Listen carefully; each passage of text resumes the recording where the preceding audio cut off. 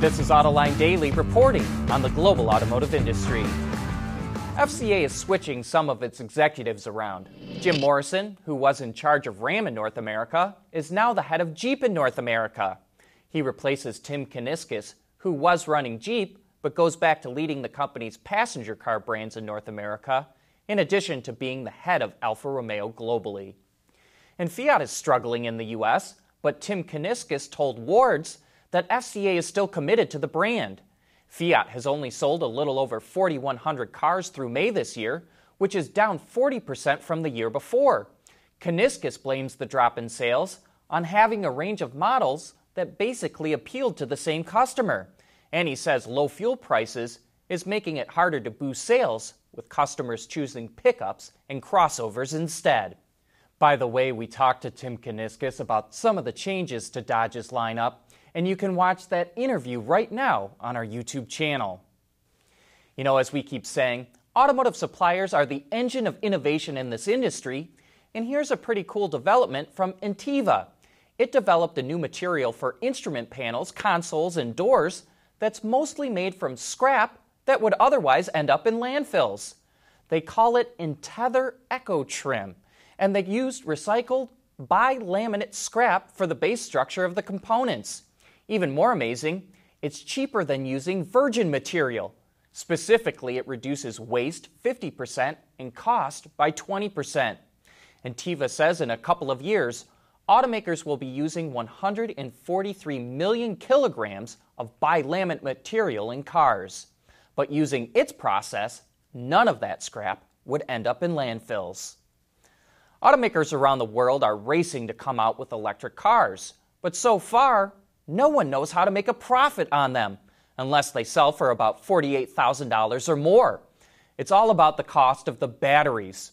AlixPartners says the powertrain cost for BEVs is about $16,000 per vehicle, compared to about $6,500 for ICEs. It says the cost will come down 4% a year from technical improvements and 7% thanks to economies of scale. But that means BEVs will not catch ICEs for nearly a decade. And we would also point out that a simple ICE powertrain is even cheaper. A naturally aspirated 2-liter with a 6-speed automatic probably costs a little over $2,000. That makes it tough for BEVs to compete for mass market sales. AlixPartners predicts automakers will sell 14,000 BEVs per model, compared to about 90,000 per model for vehicles with internal combustion engines.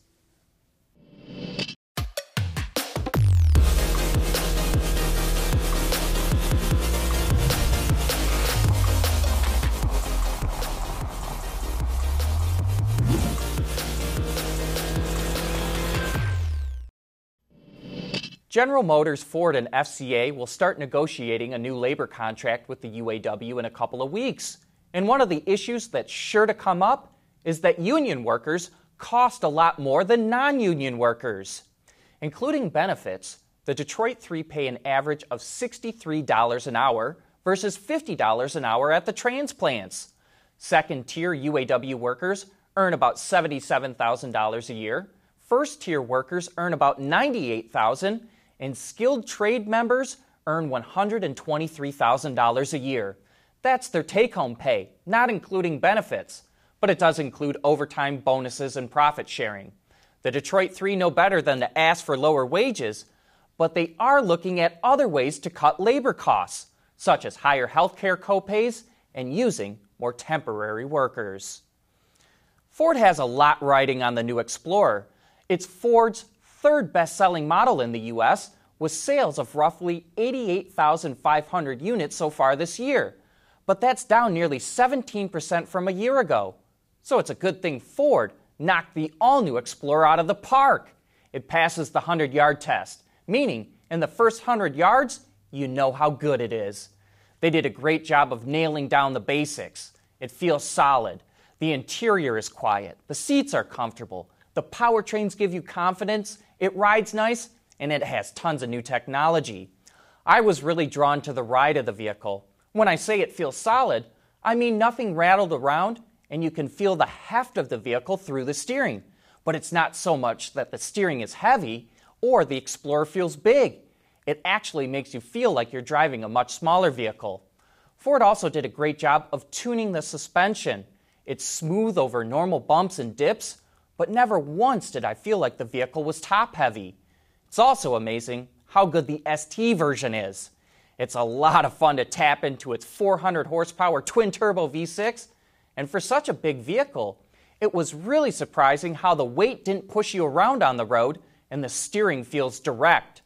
Ford also sells an ST version of the Edge, but that ST was never planned from the beginning and kind of felt like it was slapped together later. The Explorer ST certainly did not feel that way. I'd also like to briefly talk about towing, because I don't tow often, but when I do tow, I tow Dos Equis. Nah, I'm just kidding. I only tow on these drive events, and of the last 3 vehicles I've towed with, the F-150 with the 6-cylinder diesel, the Jeep Gladiator, and the Ford Explorer, all with similarly weighted trailers, the Explorer pulled the best and had the best road manners. And another thing, the new Explorer has more off-road street cred than the previous model. Not sure if it would finish the Rubicon Trail, but it is nice to know you can get out of some sticky situations. And I'm not sure how many other hybrids can say that either. The all-new Explorer will start hitting showrooms soon. AutoLine Daily is brought to you by Bridgestone Tires, your journey, our passion, and by DuPont, transforming industries and improving lives through material science. When you think of Detroit automakers, GM, Ford, and FCA likely come to mind. But have you ever heard of Bordrin, Quadrabot, or Bollinger Motors?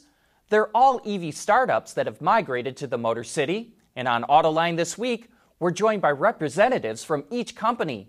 And in the following clip, Jerry Levine from Bordrin, a company headquartered in China, explained why it opened up operations in Detroit.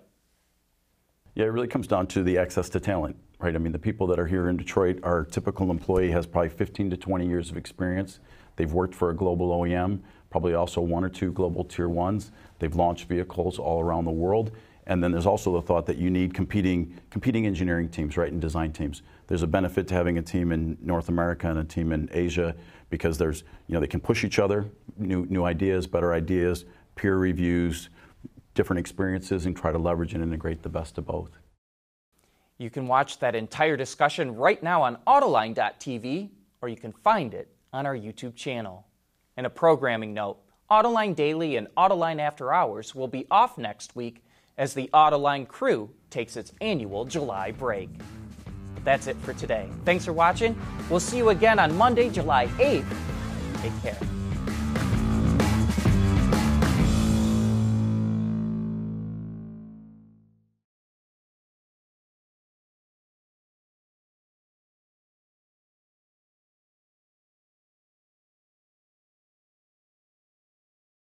Wards is the industry leader for news, data, and analysis. That's why companies across the globe subscribe to our premium service, maybe even your own. Log in for subscriber access now. Check your company's intranet for details and rely on wardsauto.com to keep you informed.